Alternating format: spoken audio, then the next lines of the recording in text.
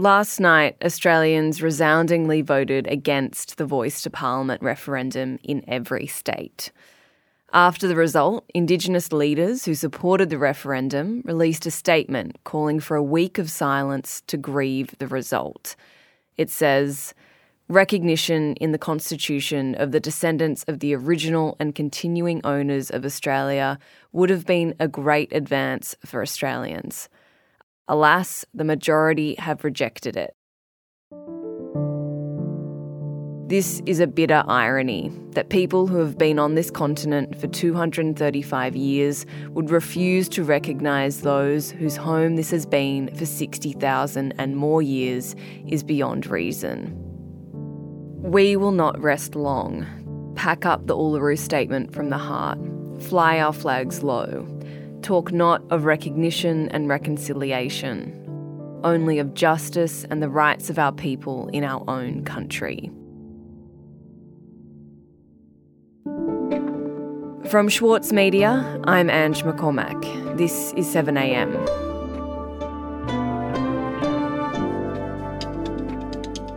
Following the referendum result, First Nations Australians won't be recognised in the Constitution and they won't have a voice. And it means the Uluru Statement from the heart has been rejected. The path of voice, treaty and truth is over. Today, contributor to The Monthly and the Saturday paper, Daniel James, on what this result says about our country and how we'll move forward after voting no. It's Sunday, October 15th.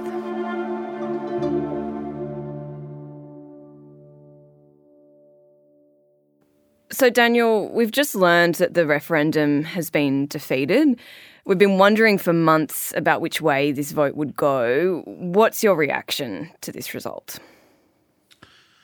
My initial reaction was not one of disbelief because it's something that we've seen coming down the line for months now in terms of the way that the polls have been trending. But it was kind of a numbness, to have Anthony Green on the ABC basically calling the referendum defeated before 7:30. So we're calling South Australia has voted no, and of course with 3 states voting no, the referendum is defeated as well, whatever happens in Queensland and Western Australia. So there it is. Anthony Green has called it at 7:24pm. The Indigenous Voice referendum has been defeated. Any referendum is the clearest articulation of what the Australian people think on any one particular subject matter. And this result is a resounding no, a deafening no, one that will resonate for years and one that will have ramifications for years as well. So intellectually, I was going through all of that, and then there was a feeling of numbness and then a tremendous feeling of sadness, because whether you're a yes or a no supporter of this referendum, what it actually represents is an outright flat rejection from the Australian people of a very simple and humble offering from First Nations people who have presented this to Australians in a peaceful, considered, thoughtful way. And the referendum has just given a clear and utter no to the idea of constitutional recognition and a voice enshrined in the Constitution. And as you said, it was a resounding no, a clear no. What do you think that says about the country? I think that there is an apathy within the electorate. One thing was really obvious, and that was the apathy amongst some of the people that were lining up or had just finished voting in the referendum. And it was clear that some people weren't sure why they were there. It's like the lack of information.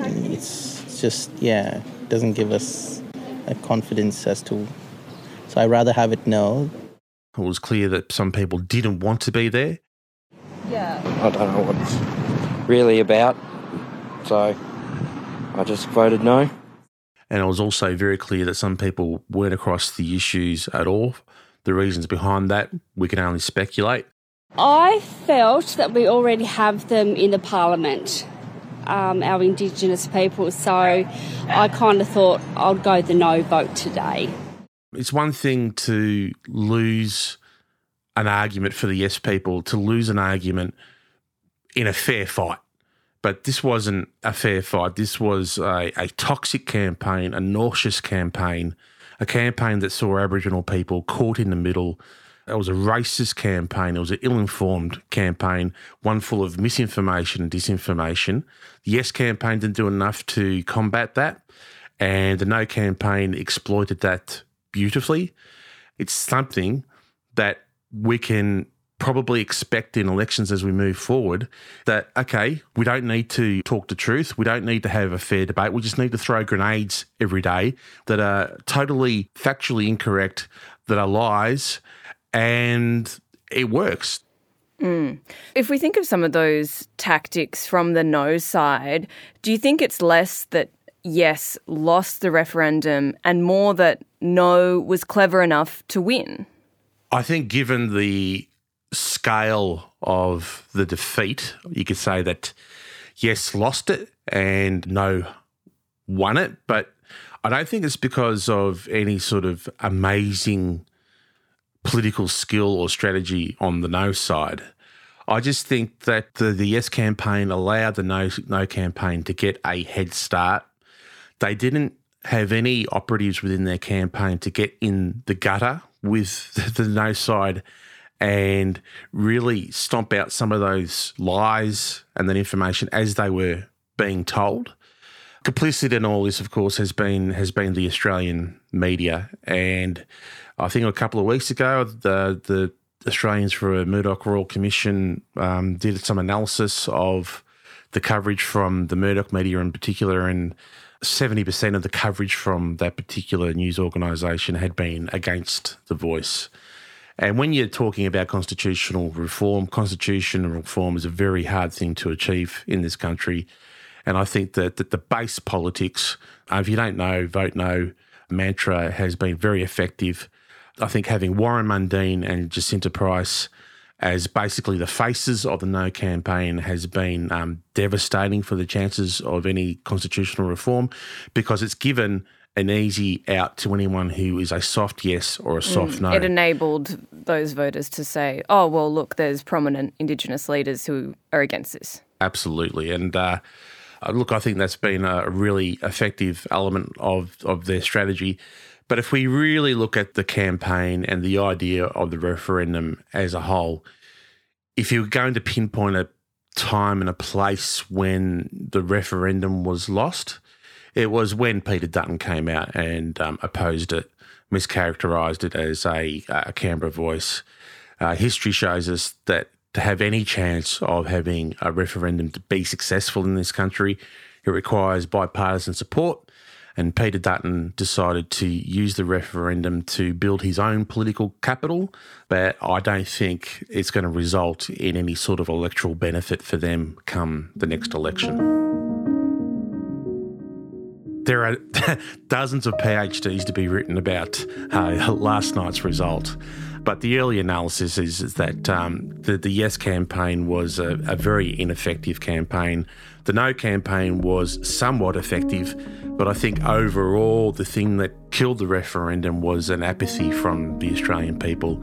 Don't really care about the issue, turning up the vote because I have to, because I don't know about the vote, I'm going to vote no anyway, and just got to get on with my day. And in many ways, that's the most distressing part of it all, because it means it gives a green light to the people who have brought a level of Trumpian politics to this debate, gives them a green light to carry forward and to try those tactics again, and it's going to be pretty damaging for our democracy, I believe. Coming up after the break, what will it take to rebuild a path to reconciliation?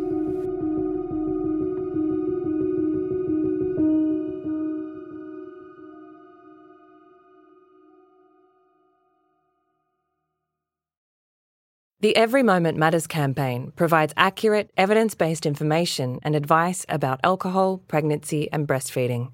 It has been created by the Foundation for Alcohol Research and Education and endorsed and funded by the Australian Government. Alcohol use during pregnancy can lead to fetal alcohol spectrum disorder, or FASD, a lifelong disability. So make the moment you start trying the moment to stop drinking. Visit everymomentmatters.org.au to find out more. Experience the untold story of an asylum seeker in State Library Victoria's new photography exhibition, Searching for Sanctuary. Documented through the eyes of double Walkley Award winner Bharat Ali Batur, he shares the journey of survival from Afghanistan to Australia and the unthinkable odds he overcame to find a new home. Presented with Rising. Open daily at State Library Victoria, slv.vic.gov.au. So, Daniel, the referendum debate was toxic and divisive, but there was one thing that both sides at a campaign level agreed on, that there is a gap between Indigenous and non-Indigenous Australians. So how will that be addressed now, do you think, without a voice? What will we do now? Well, no one has actually come out with any sort of plan as to what we will do from here. The debate itself has emboldened racists within the community, it has to be said.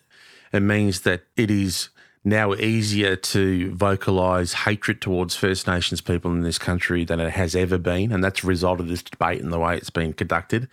So in terms of things like closing the gap, in terms of things like reconciliation, we are worse off here today on the 15th of October than we were on the 14th of October, because we know that there is very little will to do anything to address disadvantage.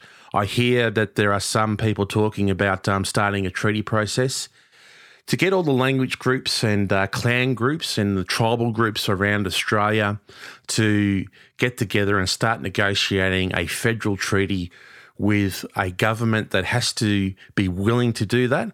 That is years and years off.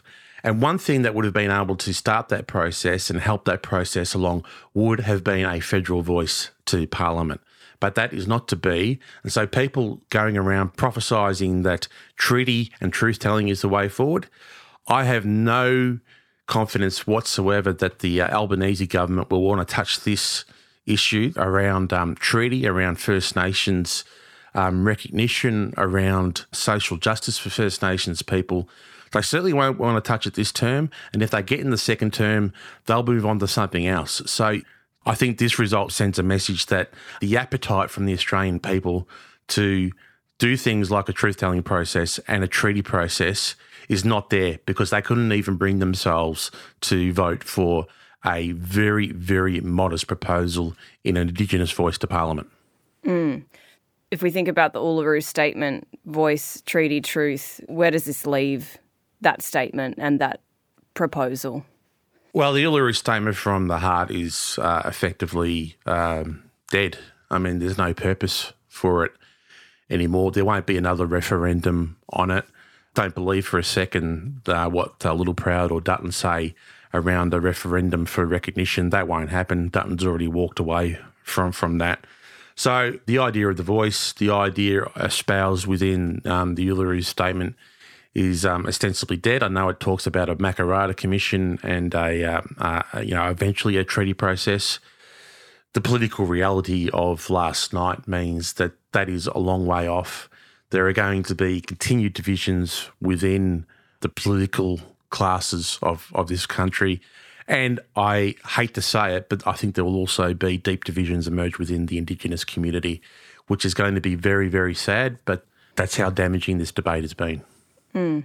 Marcia Langton wrote in the Saturday paper yesterday that reconciliation is dead. I'm wondering how you see it, though, and if you do agree with her assessment of reconciliation, or if you have more hope than that there is a path to reconciliation in this country.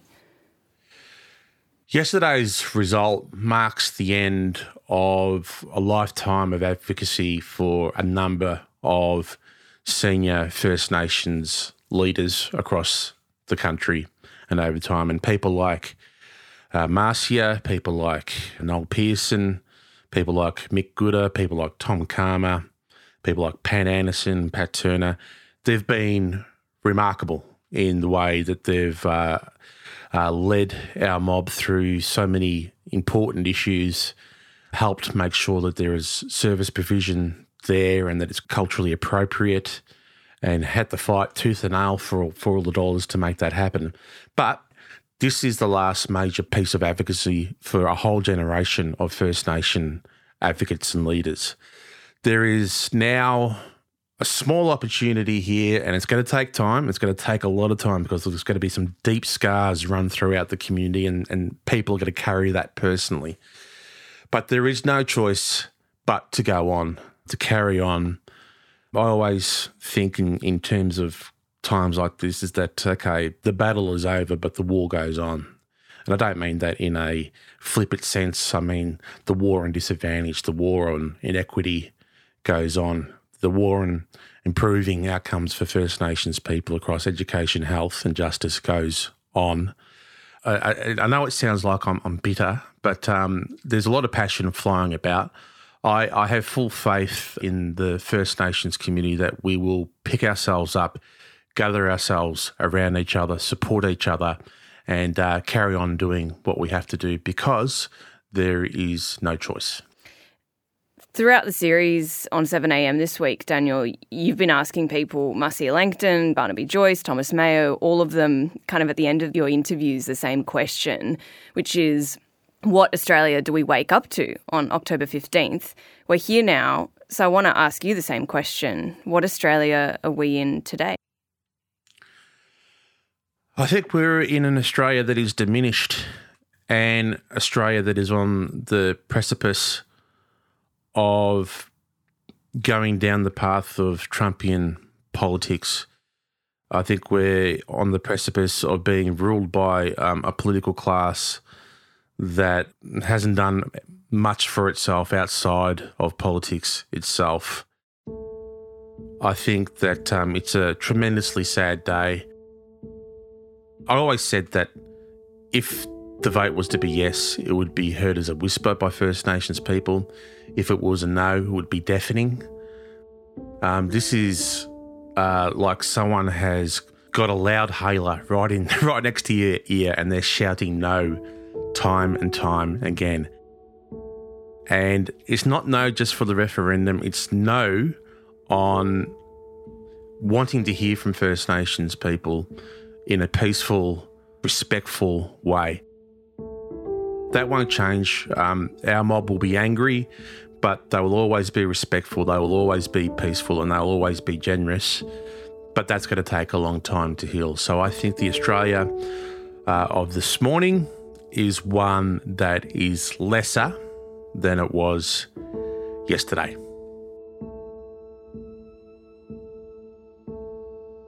Daniel, it's been a really long campaign, but we've really appreciated your sensitive reporting, your expert analysis on this bruising debate. But thank you for your reporting and your analysis, and thanks for your time. Thank you.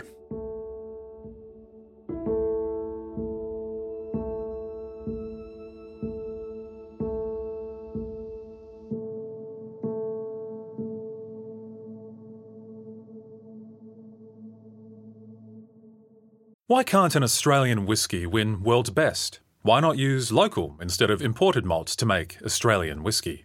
Archie Rose Distilling Co.'s award-winning single malt whisky and rye malt whisky is 100% Australian made and available at all good retailers. Archie Rose. Question everything.